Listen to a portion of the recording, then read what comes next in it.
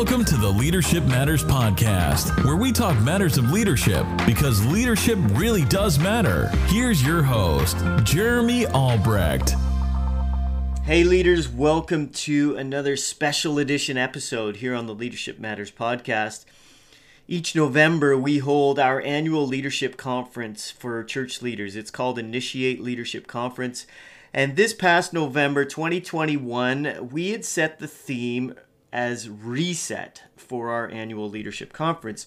As I really feel like this pandemic that we've been through for the past number of months has really brought about with it this incredible opportunity for a reset. For us as church leaders to really hit the reset button and figure out moving forward, what do we really need to be about? We understand, I think all of us, that in the past number of years we can almost accumulate the number of things that aren't necessarily important along the journey of leadership and church leadership specifically in what we're called to do. And so that's kind of where we went this past leadership conference. And each of our Initiate conferences, we always have some general sessions where it's all leaders in the same room hearing from one keynote speaker. And so what you're about to hear is from our second general session, Initiate 2021. We had a special guest speaker, Pastor Bill Markham from Central Community Church in St. Catharines. He's been there 20 years and has been leading that church since 2008. And they're just doing some incredible, really, really cool things. Outward-minded. He's a forward-thinking leader and one of my favorite communicators to listen to. And so this is his message entitled Navigating Our New World. And it was all about really coming out of COVID. What's the church really going to look like? What do we need to be paying attention to? And I know you're going to be inspired and challenged as you listen in to this message from Bill Markham. In 1803, a man by the name of Meriwether Lewis. Now, let's just stop there because Meriwether is an awesome name. I mean, if you have that name, you are destined for greatness. Actually, I think you should name your next child Meriwether. But Meriwether Lewis and his really good friend, William Clark, set out on an expedition. It was a very creative title. They called it the Lewis and Clark Expedition across the United States to find a passageway from the East Coast to the West Coast for trade and for strength and for growth. And in their journey, they anticipated, they expected, the theory was that they would find waterways all the way across the great continent. But of course, if you've read the book by Todd Bolsinger called Canoeing the Mountains, or you've heard this in history somewhere, you'll know that everything they planned for, everything they knew, everything they had trained for and hired a team around was not equipped for what they were going to run into, the mountains. And they had to quickly change their expedition from a canoeing expedition through waterways to a mountaineering expedition. They had to figure out how to radically change their mindsets and their approach to get over the mountains to find the passageway to the West. And my friends, I think we are at such a point in history again where everything we've known, everything we've been trained for is no longer going to be helpful or relevant as we try to navigate a new reality, a new world. I love the way Todd Bolsinger said it in his book. And if you've never read this book, you got to get it. It is great. But he said, Christian leaders, you were trained for a world that is disappearing. And that's true. And I know it's scary, and I know it's a threat, and I know you're nervous and worried about it, but you can do this because we can do it with God's amazing help. And so today, I want to just talk to you about how we as a church at Central Community Church are kind of learning how to navigate this new reality. And the truth is, I still have more questions than I have answers, but I hope that by asking some really good questions, we together can figure it out because this is an opportunity. I know it looks like an obstacle, but I actually think it's an opportunity. And I want to remind you that this is not the first time, okay, in the history of humanity, in our relationship with God, that this has happened. I think way back to the very first transformation among human beings, the agricultural revolution. So up to this point, we were hunters and gatherers primarily, and we lived in very small tribes. But with the discovery of how to grow agriculture, crops, people started moving together, forming cities. And of course, there was conflict. With that, they brought all their different tribal gods, their different ideologies, and it wasn't really working well. So the revolutionary idea at that time came through a man by the name of Abraham. Probably heard of him. Abraham came up with this idea, this concept revealed to him by God, that there was only one God for all people. Now, that doesn't seem revolutionary to us, but at the time, that was a major innovation in theology, in the way we think about God and the way we think about the world. And then advanced to the Roman Empire. The Roman Empire created roads called the Roman roads. And for the very first time in human history, we could travel quite quickly between cities. Ideas could spread quickly. Actually, that's how the Romans conquered the world. Their military was mobilized and could move quickly and catch people unsuspecting. But it's not by chance that Jesus chose that time in history to come into this world with his message, because it was in that time in history that the world was ready to quickly spread this amazing message throughout the known world. Then in the Reformation, many of us think it was great men and women of faith who led that, and it's true, but it was all made possible because of another innovation in technology called the printing press. Up to this point in history, you had to rely on a priest who could read Latin to tell you what God was saying. But now, for the very first time, you could read in your own language the words of the Bible. It was a reformation, not just in theology, but in technology. And I actually think we are on the cusp. I just love saying that word, cusp, of something new. And I don't see it as an obstacle. I see it as an opportunity. As a matter of fact, if you're paying attention, right now there's something being introduced called the metaverse. It's kind of a new thing, but soon it is going to change the way we think about God, the way we think about the world, and the way we interact with each other. And I would just love it for once if the church could be ahead of the curve instead of reacting and being dragged into it. So I want to talk to you about that today. But as we look at this new world, I do want to start with a couple of cautions. And I wrote these down in my journal. I said the first thing we need to be aware of is we must overcome the temptation to become sure of what we can't be sure about. I know a lot of leaders are guessing and speculating, and that's okay. But we got to be very careful that we aren't sure about things we cannot be sure about. We don't know. Sometimes we don't even know we don't know. But we need to be humble and open to something new. The second thing is we need to refocus on our purpose.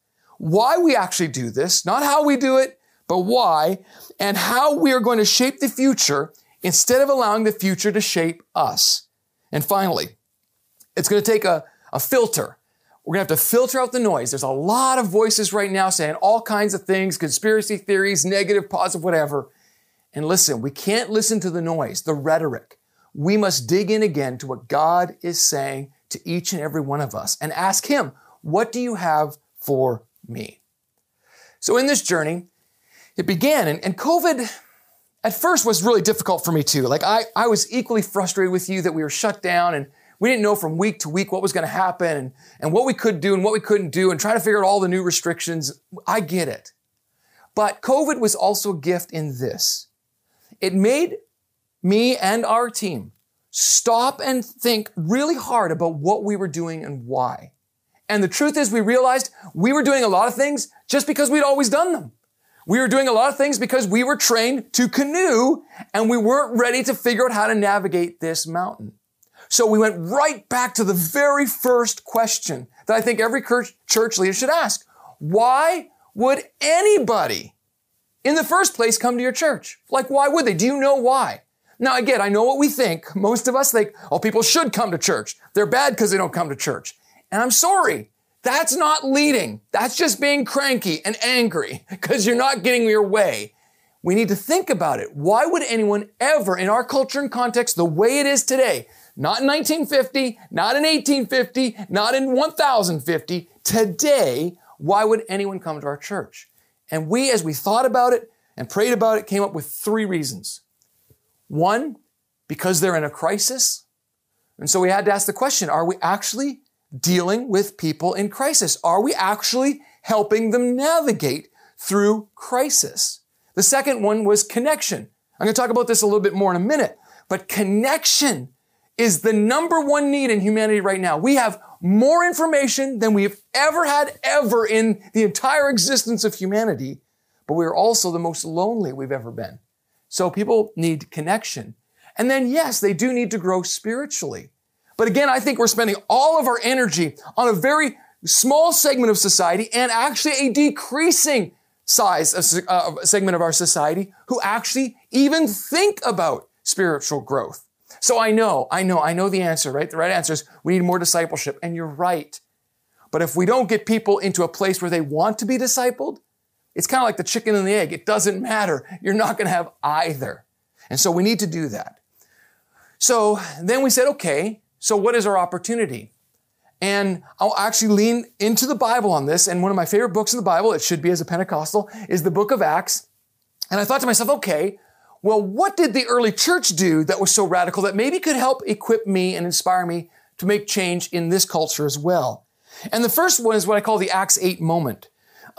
So Jesus comes into the world and he says, I want you to go into all the world. And he starts with Jerusalem. And then he says, you're going to go into Judea and Samaria and to the ends of the earth. We call this the Great Commission. But in the first 7 chapters of the book of Acts, we realize they're stuck in Jerusalem.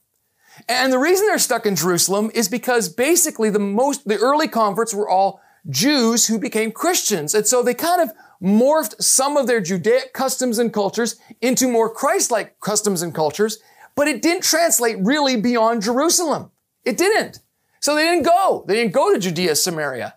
And then something happens. A man by the name of Stephen is stoned to death, and a great persecution breaks out among the church. And in Acts chapter 8, it says this really powerful statement. It says, and they spread the good news wherever they went. Sometimes it takes a persecution, a scattering, for us to actually reclaim what we were called to do in the first place. Sometimes we need to be forced out of our comfort zone to think completely differently about who God is and the world in order to engage people with this amazing message that God loves all people.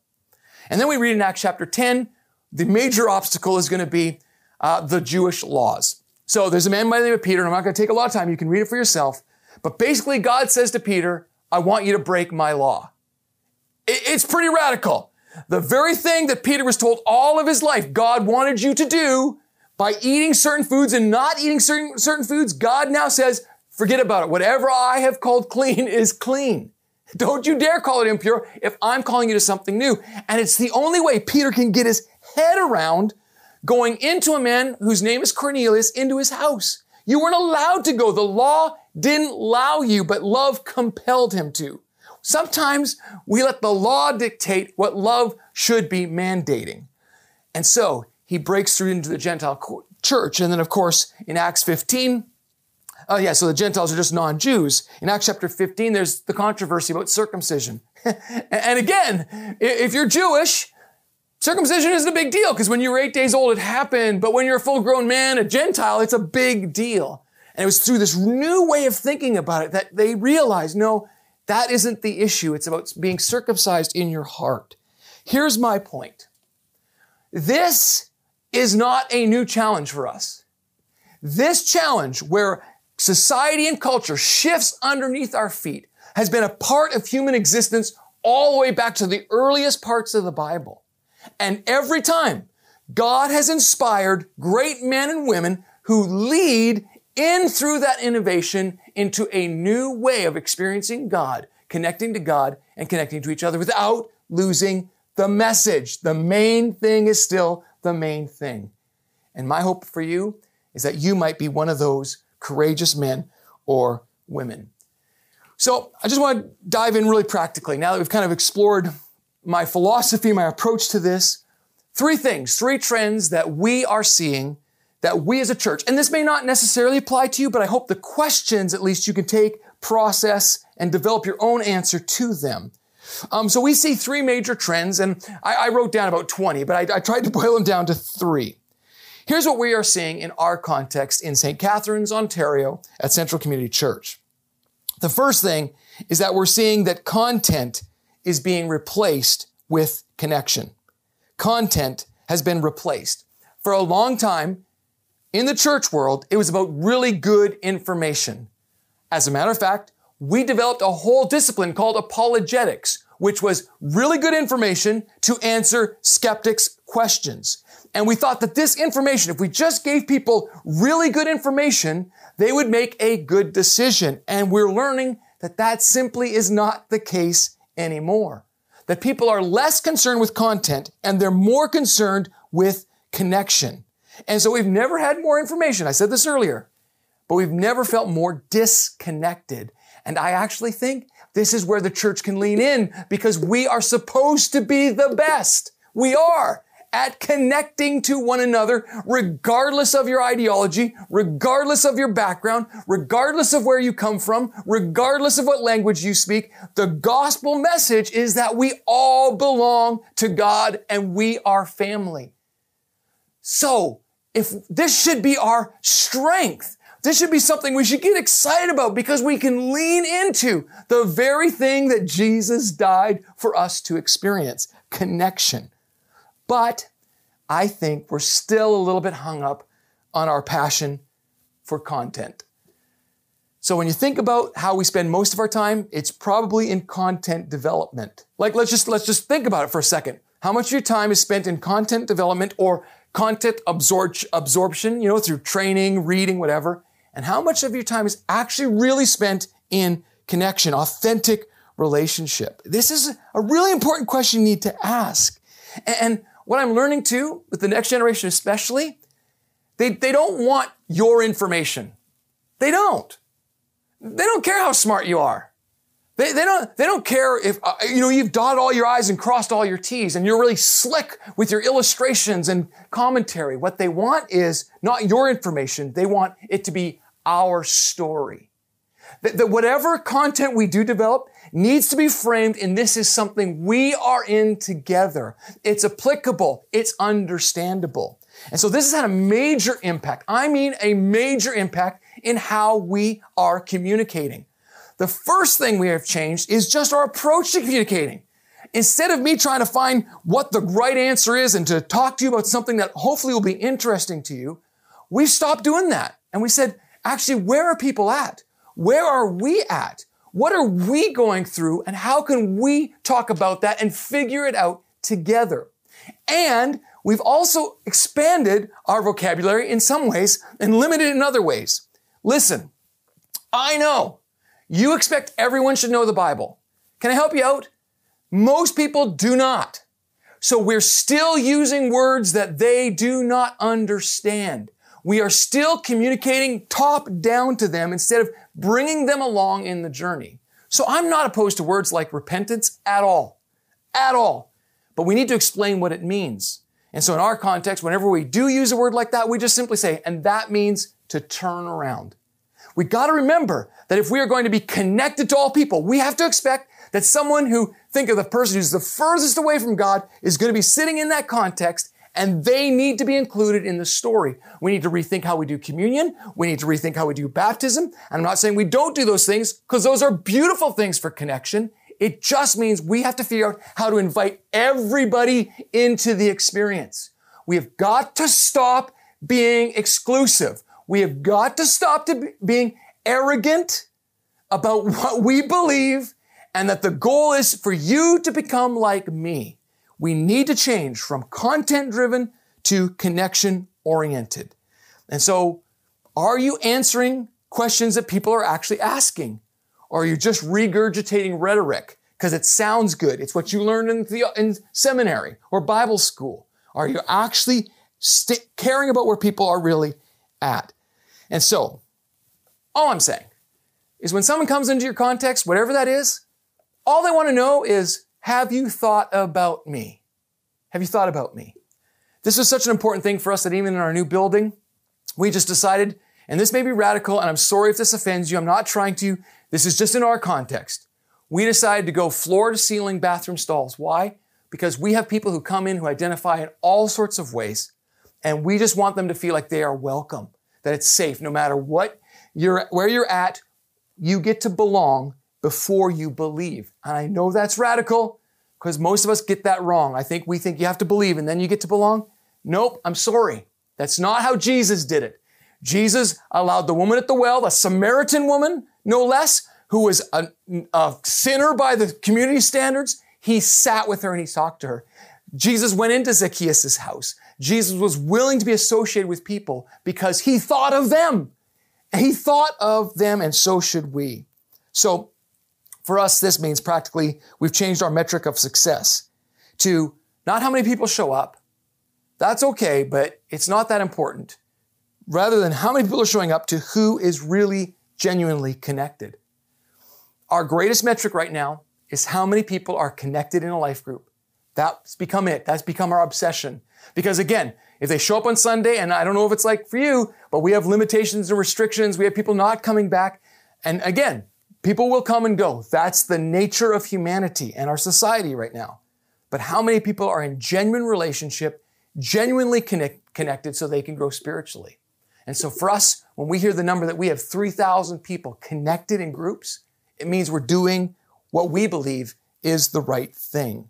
And then even when that, we thought about how do we gather when we connect? So with our limited restrictions right now, we just built a huge tent, rented a huge tent outside so people could actually connect. We've thought about connection points. How do we invite them in? Baby dedications have become a huge way of us for connecting into our community because people invite people. So just think about this. Are you still championing content? That's the old way. That's the canoeing the river way. Or are you valuing and thinking everything through how do we connect people to God and to each other? That's the mountaineering way. The second thing that we've learned is that loyalty to the tribe you were born in has been replaced with identity with the tribe of your choosing. This is very hard for church people because we love our church family. And we want everyone to be loyal just because they go to our church. We think, well, if you go to our church and you grew up in this church, you should be this and that and the other thing. And I'm sorry, the world has shifted underneath you. People now are choosing. They still want tribes. They still want to belong, but they're choosing which ones they belong to, and they choose by the value they perceive they are gaining. I know it sounds selfish, it sounds whatever, but that's the truth. You just need to know. So, in this context, there are literally 4 types of leaders, right? There are those who are consciously competent. They have impact and influence, that's the competent, and they know why. They can articulate the why. And that's what we're trying to go for. Are you consciously competent? Do you know why you're experiencing success or not unsuccess? Some are consciously incompetent. They know things aren't working, but they just don't know why they're not working. And this is where you have to become aware. Some are unconsciously competent. The things are working, but they don't know why. And so you need to be able to articulate the why. And then unfortunately, this is going to sting a little bit, but a lot of us are unconsciously incompetent. It's not working and we don't even know it's not working. The church isn't growing and expanding and we aren't even aware of it. We're so isolated, so insular, so excluded that we're not even aware that this isn't working anymore. And so our goal is to get back to being consciously competent, having influence and impact by the power of the Holy Spirit, but knowing the why. And so it starts with, why am I doing this? And what is the impact and effect? And I think in this increasingly lonely and isolated culture, we need to reclaim the unbelievable message of God's love for all people. For all people. I'm going to be honest just for a second. My heart is kind of broken at the way the Christian church has responded to the coronavirus situation, the pandemic. I'm a bit grieved that we haven't seen this as an opportunity to leverage God's amazing love. Instead, we've become speakers of hate, rhetoric, exclusion.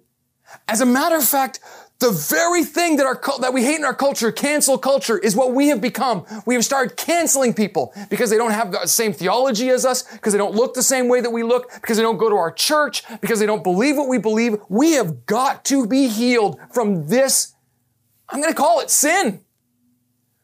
The reality is that God's amazing love is unconditional and for all people. And people are looking to be connected. And so it's again our opportunity to gather those who feel like they don't fit feel like they're on the outside looking in, feel like no one cares for them. It is an opportunity, because there's so many now, that number is increasing, for us to remind them that you are welcome here, that there is a God who loves you. And I know it's going to take courage, because I get called all kinds of things, lots of not good things, but so did Jesus.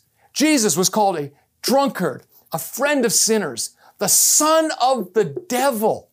And he was willing to do all of that because he wanted people to know God's amazing love. He was even willing to look down at those who had beaten him to an inch of his life, nailed him to a cross, and say, Father, forgive them. They don't know what they're doing. And my friends, if we don't get this love thing right, it doesn't matter how big your church is, how many programs you run.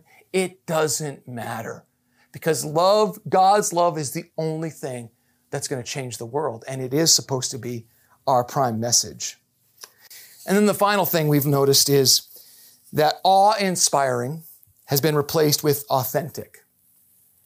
Recent surveys are showing that young adults are leaving churches that are flashy, whatever word you want to use. And this is hard for me because we've actually taken a lot of pride, I don't know if that's the right word or not, but in our ability to communicate really creatively with lots of creativity.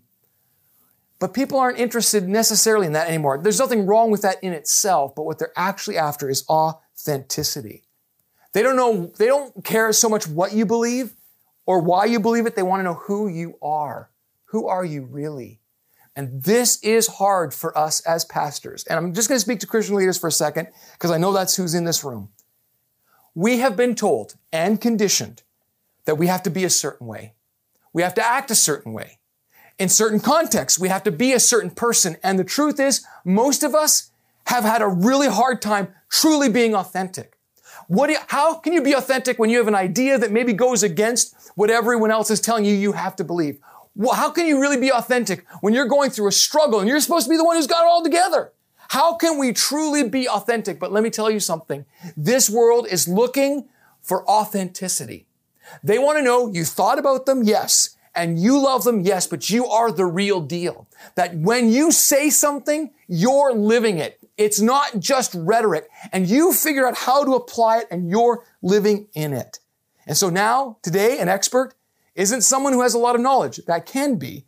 But rather, an expert today is known by how someone who is listening to that expert believes that that expert's journey can help them in their own journey. So don't preach it if you don't live it. Don't talk about things you don't know about. Be authentic. Be the real deal. One of my favorite stories in our church family was a guy by the name of Peter. And where our current building is, we're surrounded by apartment buildings. And so there are 10-story apartment buildings all the way around us. And I can still visualize it in my mind on the 5th floor of the building right on our south end of the parking lot. There was a man, his name was Peter. And Peter hated me. He hated me. We'd have events in the parking lot and he would call the police because we were making too much noise. He would always be looking for infractions and he would always be, actually sometimes he would yell at me and I would get a call from Peter and he'd just be swearing and cursing me out, telling me, you're awful, you're this, and you say you love and all this kind of stuff. And every time I tried my very best to just remind him, Peter, we love you. And I'm sorry, we're not trying to make your life difficult. We want you to know that we're actually here for you too. To make a long story short, Peter's granddaughter was invited by another girl in her class to come to church. And that family had never been to church in their life, but this little girl loved Sunday school so much, she begged her mom, Mommy, please bring me to church every week, because she loved the kids program. And if you're a kids pastor, you're a superhero. You need to know that. There is incredible value because you have the greatest opportunity. If you're a children's pastor, youth pastor, anything with eGen, the next generation, you're a hero. You just need to know that. Don't give up. Don't quit. It matters too much. But this little girl came and she loved the kids program, and so she came every week. And her mom started coming. And her mom started coming to church with her since she was dropping her off. She said, I might as well go into church. And through an amazing experience, her mom found Jesus. And then one week, her mom, because of work, couldn't come to church. The little girl cried. She cried Monday night, Tuesday night, Wednesday night. Finally, by Thursday, it was getting too much for the mom. Mom couldn't take it anymore, so she called her dad, Peter. And she said, Dad, I know you hate that church. I know, but could you please take your granddaughter? Just all you have to do is drop her off. Could you please just take her? She loves it so much, Dad. It would mean so much to her, and she's your grandbaby. And who doesn't do anything for their grandbaby, right? So Peter walked on to our parking lot. And because everything I have told you, we have tried our very best to capture, one of our parking lot guys never met Peter before. Peter was this crusty Dutch guy, like really rough. And the guy, parking lot attendant, I don't know why he did this, but he threw his arms around him and he said, I love you. I mean, it was like they've never met. But this parking lot attendant understood the power of the message and connection that is about loving people, whether you knew them or not. And something happened in Peter in that moment. He broke down.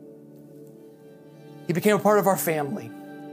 He became part of my life group. And I love Peter in my life group because he was always the guy who said, Pastor, I don't understand what that means. Stop. And he was kind of annoying in some ways, always interrupting, but he was so hungry.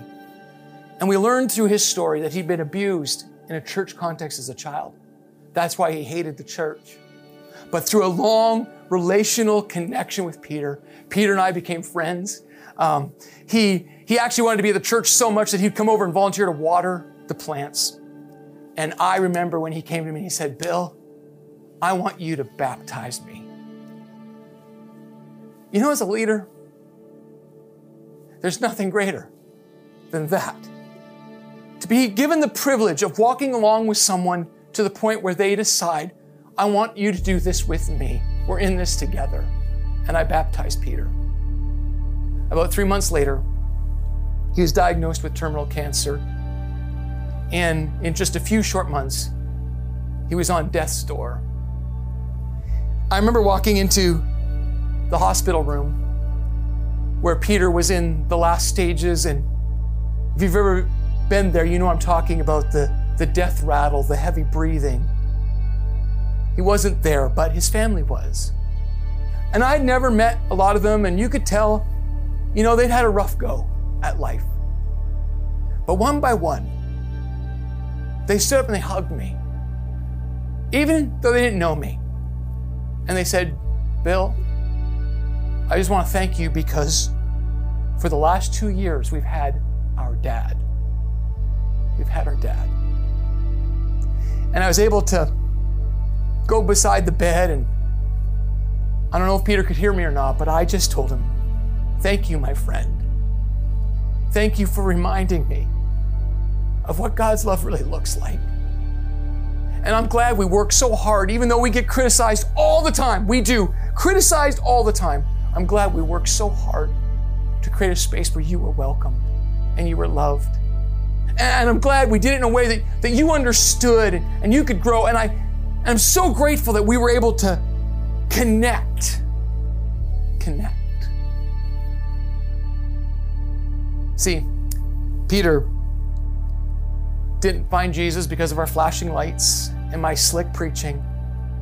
He found Jesus because a real guy with real problems and challenges threw his arms around him and said, I love you. And Peter had never been told that in his entire life, and it changed him. So, can I just be honest with you? I think this is what it means to be Pentecostal. I'm not discouraging or dismissing all the expressions and experiences we lean into, but it's actually just being led by the Spirit authentically, letting Him fill your mouth with His words, seeing people the way God sees them, and being who God created you to be. And so we've been asking ourselves these questions. How can we slow down? And sometimes we're just too busy with all of our programs. Religion prioritizes things, makes you want to do more. And we'd never say it, we'd never admit to it, but we feel like we need to do all these good things so God can be happy. Maybe you don't. How can you strip away some of that so that you can be genuinely connected to people again? And then how can we reclaim the home as a spiritual center, right? This is the challenge our next generation is asking. How can we do that? So as I close today, I just want to give you 3 statements that I think best articulates, what we've been learning as a church and I've been learning as a leader. The first is we must reclaim truth from the rhetoric. There's a lot of rhetoric and it sounds true because we've said it so much, we actually believe it. But maybe we need to reevaluate that again. What really is true and what really does matter? Because a lot of the stuff that we think matters, I don't think it really does. Second, we must fight for people instead of our security. I know it's uncomfortable. I know, and please, don't play the victim card on me. I know it's not easy, and I know it maybe feels like to you the whole world is against you, but they are not. You know why? Because God is for you. And God is for you so that you can be for people. Even if they're completely different than you, they vote differently than you, they have a totally different lifestyle than you expect or appreciate or respect. God loves all people. If you have forgotten that, please just read the Gospels again. Please just read how Jesus interacted with the outcasts of society. And then finally, we must equip our people instead of building a dependence on us. We need to help people be connected to God and to each other instead of depending on us to be their feeder, their source. Because we aren't the source, God is the source. And so, just like Lewis and Clark in their expedition had to change everything from a canoeing expedition to a mountaineering expedition. Just like Abraham brought in a new idea, Jesus waited until Roman roads were available to come into this world. The printing press opened up all kinds of new opportunities for the church. So today, you and I are at the crossroads of decision. You and I have been empowered by God's Spirit to make a difference, but it might mean we have to do it differently. We have to strip away our religion. We have to strip away our pride. We have to strip away our exclusive mindsets and language. And we have to once again re-engage in the most important message, the message of Jesus. We must make sure that connection is more important than our content.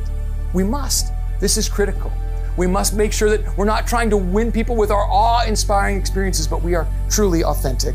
And we need to understand that people are looking for a tribe to identify with. And we're a space where everybody gets to belong. And so, lead well. Have the courage to change when it needs to take place. And God, give you the strength to make an impact in this world. Well, I don't know about you, but I am certainly convicted and challenged by that message from Bill. And I want to thank him once again for sharing his heart with us and just so encouraged to see what they're doing there in St. Catharines. And I want you to seriously consider what you could be doing or what needs to change as we navigate this new world we're entering out of this pandemic.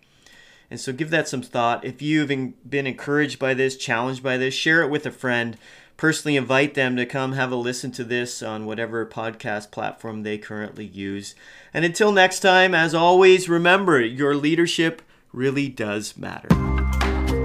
Thank you for listening to this episode of the Leadership Matters podcast. If you've enjoyed the podcast, why don't you take a moment and subscribe on iTunes to ensure you never miss another episode. Until next time, remember your leadership matters.